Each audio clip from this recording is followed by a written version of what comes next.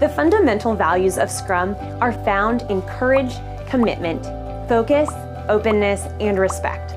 When these values are lived by and embodied in the Scrum team, these pillars come to life and foster trust and a willingness to communicate in everyone.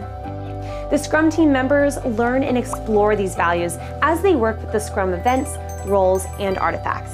Successful use of Scrum depends on people becoming more proficient in living these 5 values.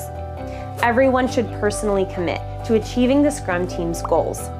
The team members have the courage to do the right thing and work on tough problems. Everyone focuses on the work of the sprint and the team's goals. The Scrum team and its stakeholders agree to be open about the work and the challenges of performing the work. Scrum team members respect each other to be capable, independent people. We'll be talking more in depth about the Scrum team coming up in the next video.